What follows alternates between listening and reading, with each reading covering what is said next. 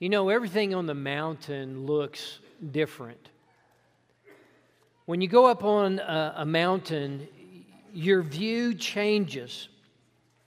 Think about it with me for just a moment. What was once an ordinary field of wheat that you found yourself just sort of standing in, when you get up on the mountain, that same ordinary field of wheat all of a sudden changes. It becomes so much more. That ordinary field becomes just a beautiful single patch in this greater quilt that spreads out across the land. When you go up on the mountain, you start to see that things that were once common, like a stream that you spent some time fishing in, all of a sudden become something out of the ordinary. That stream then becomes this glittering ribbon of water that is carving its way from horizon to horizon as far as you can see. What also once seemed like just an ordinary stand of trees, a grove of trees in which you stood that sort of overshadowed you, on the mountain you look down and it becomes this expansive forest lawn that looks like this green carpet that has just sort of been rolled out in front of you. Something that you could just step out and just start to walk across from the mountain view. You see, when you get up on the mountain, the reality is that which was once seemed sort of ordinary, oftentimes becomes so much more than that. So, as I think about that, is it any wonder that when Jesus wanted to elevate His disciples, His followers' view, when He wanted to elevate their view of what it looked like to follow Him and what it looked like to be the children of God, is it any wonder that He would take them up on the mountain? On the mountain, He's going to show them something different than what is ordinary. It's on the mountain that He spoke those words that we call the Sermon on the Mount. Those words that He speaks in Matthew chapter 5 and 6 and Matthew chapter 7.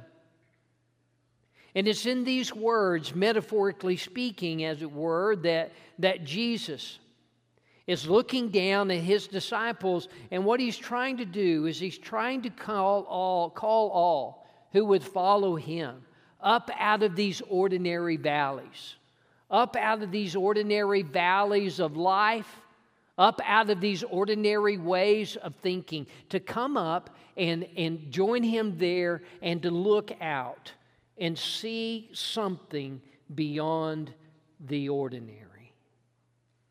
To see life and get a glimpse of life that is so much more than what they normally see.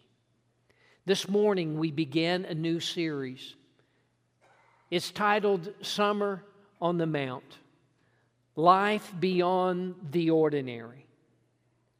And in this series, as we go through it over the next several weeks, we want you to see and we want you to hear Jesus standing in this mountain pulpit.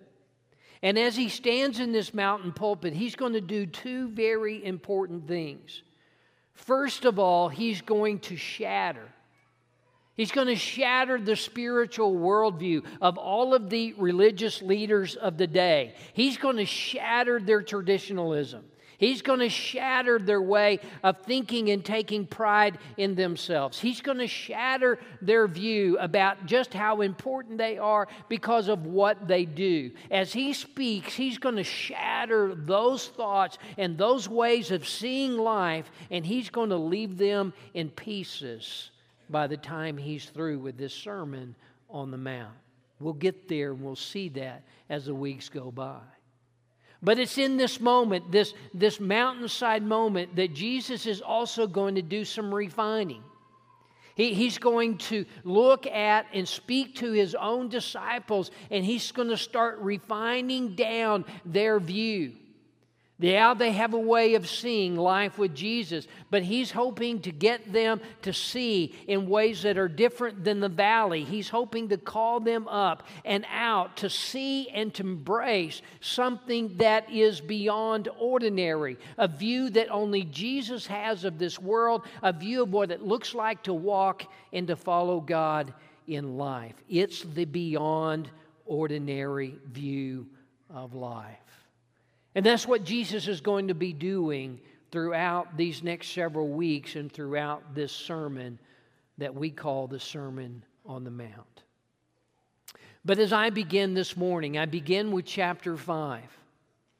And as you look at the opening statements and the opening thoughts that Jesus is throwing out there, it makes me think about this.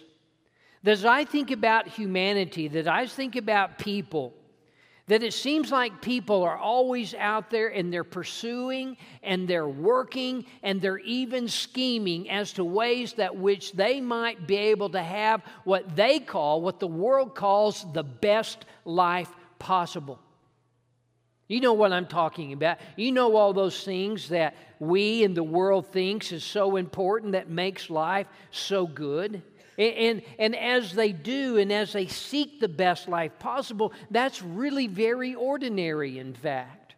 But what Jesus is doing in this sermon, in these opening statements, He wants His followers then and He wants His followers now to understand something very important. To understand this, what the world is out there pursuing and they call the best life is not what He wants His disciples to be pursuing. He doesn't want us who follow Him to be out there pursuing the best life. What He wants us to do is to be out there pursuing the blessed life. It's a different life, and it's beyond the ordinary. And so Jesus begins to speak. And as He speaks, what we have to understand is He's addressing what I consider to be ordinary. You know, it's ordinary for people to feed their egos, right? It's ordinary for people to inflate their self-importance and place themselves out in front of everyone else in life. That's something really common, really ordinary in our world today as we walk from day to day. But when Jesus says, "Blessed are the poor in spirit," He is calling His followers, as He says, "Blessed are the poor in spirit, for theirs is the kingdom of heaven." He's asking them and calling them to look at life beyond the ordinary, not like people usually look at it, but He's asking them and He's asking us to see life differently, where we don't measure ourselves against ourselves, that we don't build ourselves up by looking at ourselves, but what we do is that we actually place ourselves and we measure ourselves against the glory of God. That we take the moment and we take the time to put ourselves into the very glory of God, that we see His unsurpassing majesty, we see His unsurpassing might, we see His unsurpassed perfection. And as we see that view of God versus us all of a sudden becomes a powerful yardstick in our life that begins to start pushing out all of our bragging and all of our boasting in ourselves. And as a result, what it does is it leaves us empty. It leaves us empty of self. Now, here's what happens. It's at that point when we become empty of self, so empty of self like Job understood as he encountered God, as he placed himself and God spoke to him about God's glory versus who Job actually was. It's an emptying of self where we say, "Behold, I am insignificant." But at that moment of insignificance, what happens is our King walks into our lives and He then tells us just how great we actually are. As those who belong to the kingdom of heaven, He wants us to understand that we're great in the fact that we are God's chosen people. It's there that you understand that we're a royal priesthood and a holy nation and a people for God's own possession. Out of everyone else in the world, you are the ones that God chose. And when we see that, that becomes the blessed life for us. It's ordinary for people to refuse to admit their wrongs. I'm not looking, but I could see some wives elbowing some husbands right now. It's ordinary for us to not admit in our world. Just think of it and what you see in the news and you read about. It's ordinary for people not to admit the crimes that they do.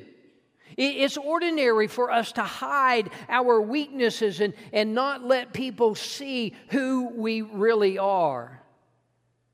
But when Jesus says, "Blessed are those who mourn, for they will be comforted," you see, He's calling us to a beyond the ordinary life. It's a life where we just continually have, or we continually open and place ourselves in the light of His holiness.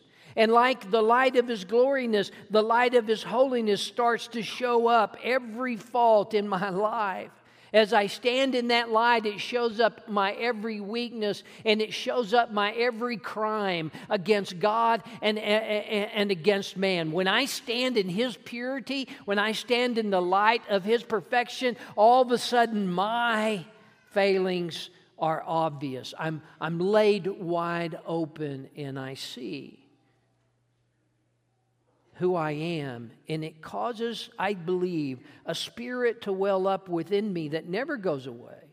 It's a spirit that always, seeing who I am in this way, says, "I am so sorry, Father. I'm so sorry for what I've done to you and what I've done to others." But again, it's in that moment of mourning our sin, it's in that moment of mourning that our King comes in, and what He does, He says, "Here, let me wrap you in my blanket of comfort." It's a blanket of the comfort that comes from knowing that He forgives us every sin and He cleanses us of all unrighteousness. Yes, mourn your sin, but then rejoice and find comfort in that blanket of knowing that as we confess our sins, He's faithful and righteous to forgive our sins and cleanse us of all of unrighteousness. And when we see that, and when we take that to heart, we're experiencing the blessed life. It's ordinary for people to not tolerate, pretty much to any degree, to tolerate it when they feel like they're being disrespected, when they feel like they're taken advantage of, or maybe they're not given everything that they deserve. That's pretty ordinary in our world today. But when Jesus says, "Blessed are the meek, for they will inherit the earth," He's calling us as disciples to take a different slant, to see that there's life beyond the ordinary, where instead of being indignant when we don't get what we deserve, and being indignant when we don't get what we believe we are owed, instead of being those indignant people, we become those people who actually live in the strength of Christ's meekness.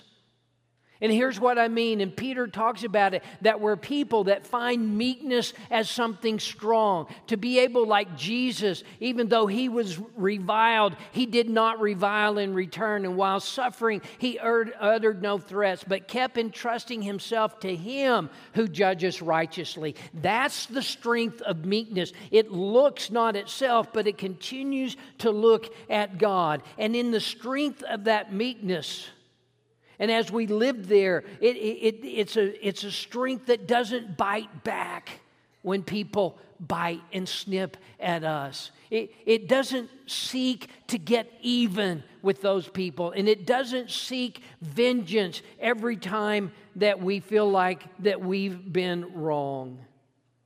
And when that spirit, that strength of meekness takes over our lives, it's at that point that Jesus says, "Congratulations, you have inherited the earth." And here's what I think he's meaning as he's saying that, is that we gain the one thing that everyone who lives in the valley can never, ever gain. We get the one thing that those people who see life through ordinary eyes never really have, and that is contentment. It's the contentment of God. It's the contentment of knowing and understanding, as we even sang this morning, Josh, that our King owns this earth.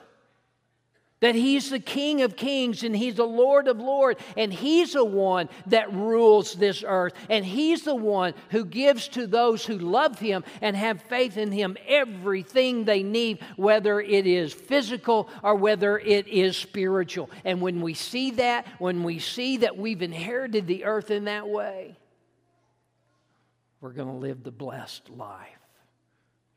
The blessed life beyond the ordinary. Well, speaking of ordinary, it's ordinary for people to have these appetites, these seemingly unquenchable appetites for power and wealth and fame and security. And the thing is that they hunger and they thirst for those things and they desire those things, but they realize that they never fully get it.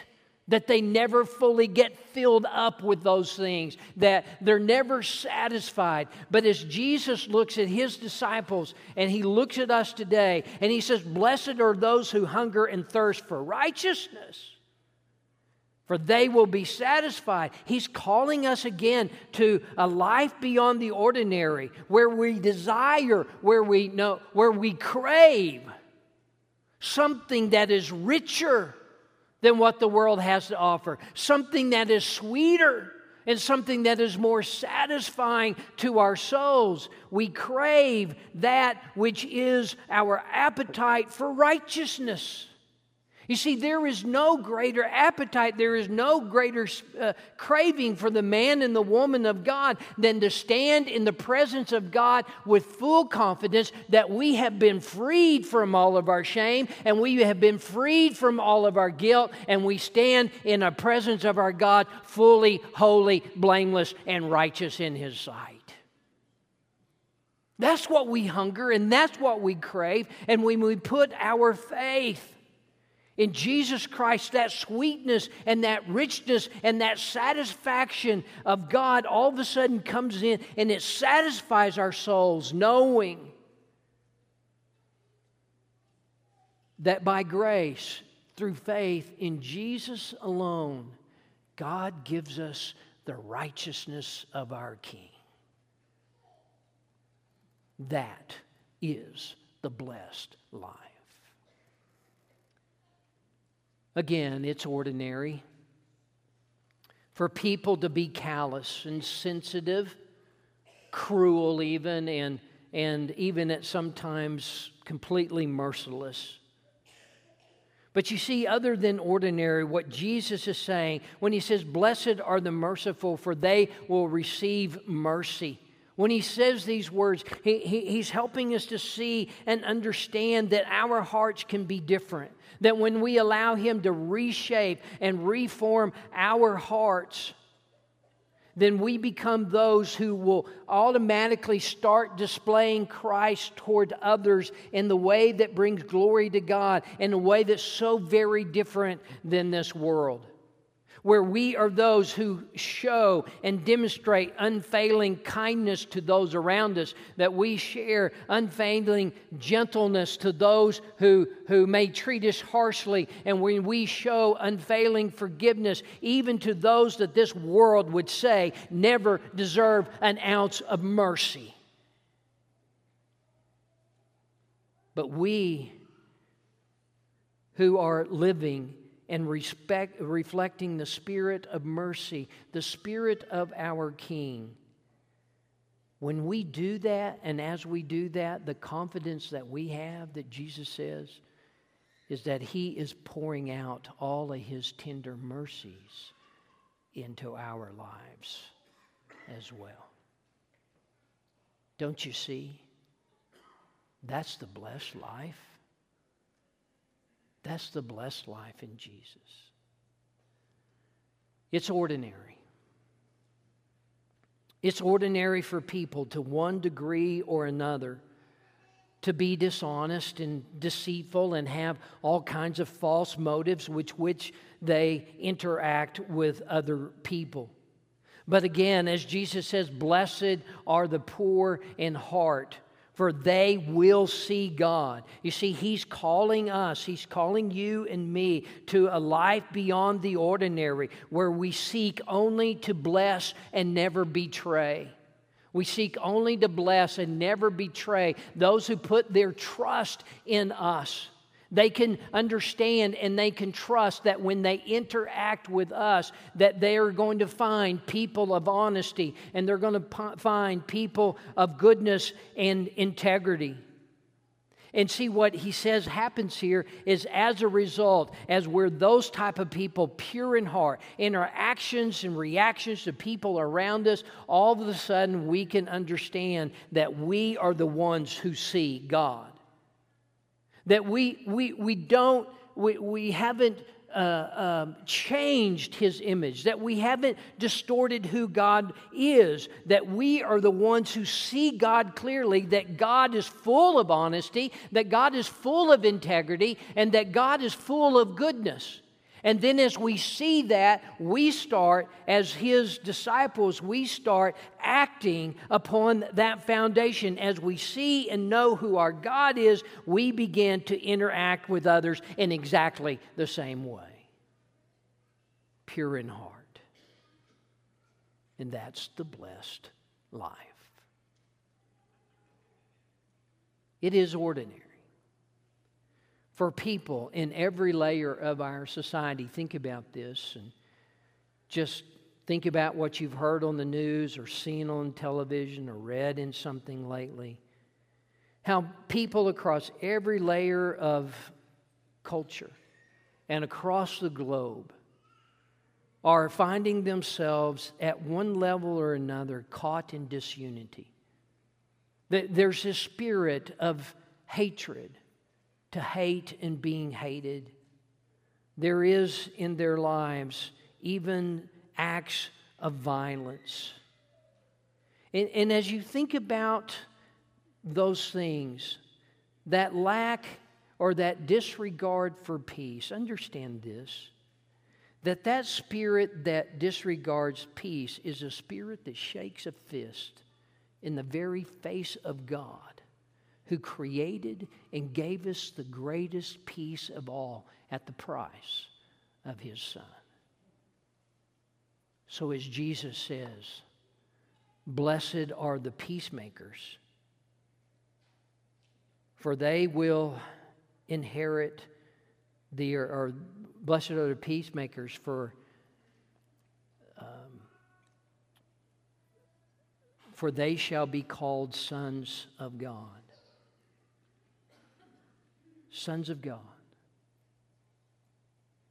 You see, when we see the peace of God, when we see how we are to live our lives, we see this beyond the ordinary view, where we make peace our path.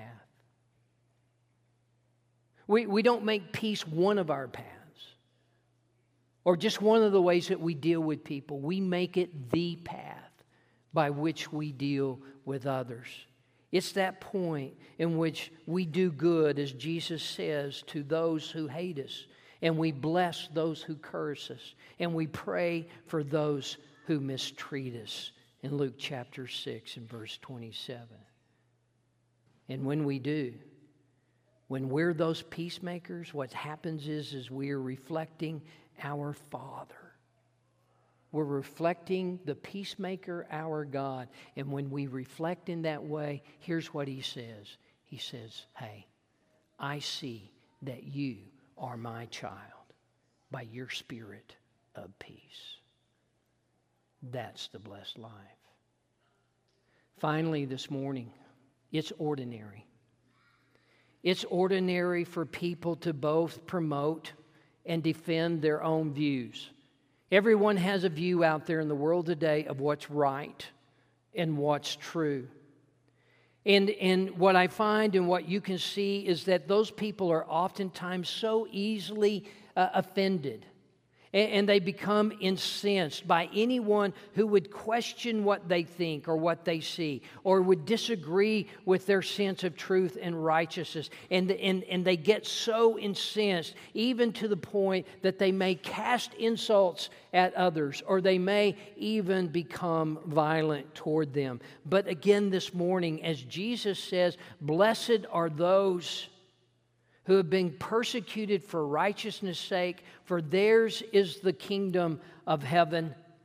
Blessed are you when people insult you and persecute you and falsely say all kinds of evil against you because of me. Rejoice and be glad, for your reward in heaven is great. For in the same way that they persecuted the prophets who were before you. You see, Jesus is placing before His disciples in those moments of persecution and the reality that at some point and some time, as we stand for the righteousness of God, as we present and as we promote the righteousness of God, the truth and the goodness of God in our world today, that will bring a measure of conflict and maybe even persecution into our lives. But you see, the good news is that as Jesus calls us, He calls us to a life beyond ordinary, a life that doesn't react to that persecution, but a life that endures, that endures, that endures. And we do it not for the reasons of this world, but we do it for the sake of righteousness in the name of Jesus Christ. And while we might lose all of our earthly possessions as we do, and maybe we'll even lose all of our earthly pleasures, even though that might happen, the reality is, as He says, we have greater joy. We have the joy of knowing that we belong to the kingdom of heaven. We belong to the kingdom where ours is grace, where God gives us all of His salvation and all of His true peace, not only in this life, but in the life to come. You see, when we see that and we embrace that spirit of endurance, it is the blessed life.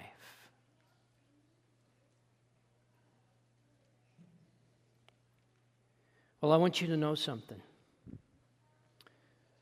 I drew the short straw. Chris, I see you back there laughing away. On this sermon, I drew the short straw. I'm the one who drew the straw that said, okay, Monty, we want you to introduce the whole series, and then we just want you to cover the Beatitudes while you're at it. And it's been challenging. And I know that I've gone too fast, and I know that I haven't gone deep enough. And I know I haven't surfaced all the great truths that are here, but let me tell you this. As I worked on this lesson this week, it showed me something about myself.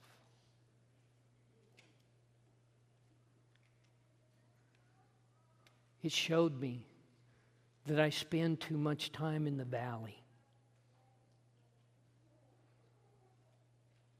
I see my life sometimes through just an ordinary view, when all along my Jesus is saying to me, come up. Monty, come up. Just come up out of that beyond the ordinary view and see the blessed life I have for you. Maybe you this morning too. As I was talking, as I was hurriedly trying to get through that rich material, those truths, maybe you spotted yourself. Maybe you saw yourself somewhere in that valley of the ordinary. Maybe you saw too much pride, or maybe too much ego. Not enough hunger for righteousness in your life. Not enough mercy towards others. Not enough purity, or not enough peace, or not even enough security in the face of persecution. Maybe you saw yourself like I saw myself. And the message of Jesus to you is the same as it was to me. Come up. Come up out of the ordinary. Come into the beyond the ordinary life of God in Jesus. Come up and live the blessed life. This morning, I hope that you have made the very first step into the blessed life. The step of honoring your Lord as your Savior, putting Him on in baptism, allowing Him to cleanse you of all your sins so that you could become actually His child, a person in the kingdom of God, the kingdom of heaven, today and forever. Maybe today is the time you make your first step out of the ordinary into the blessed life of Jesus while we stand and while we sing.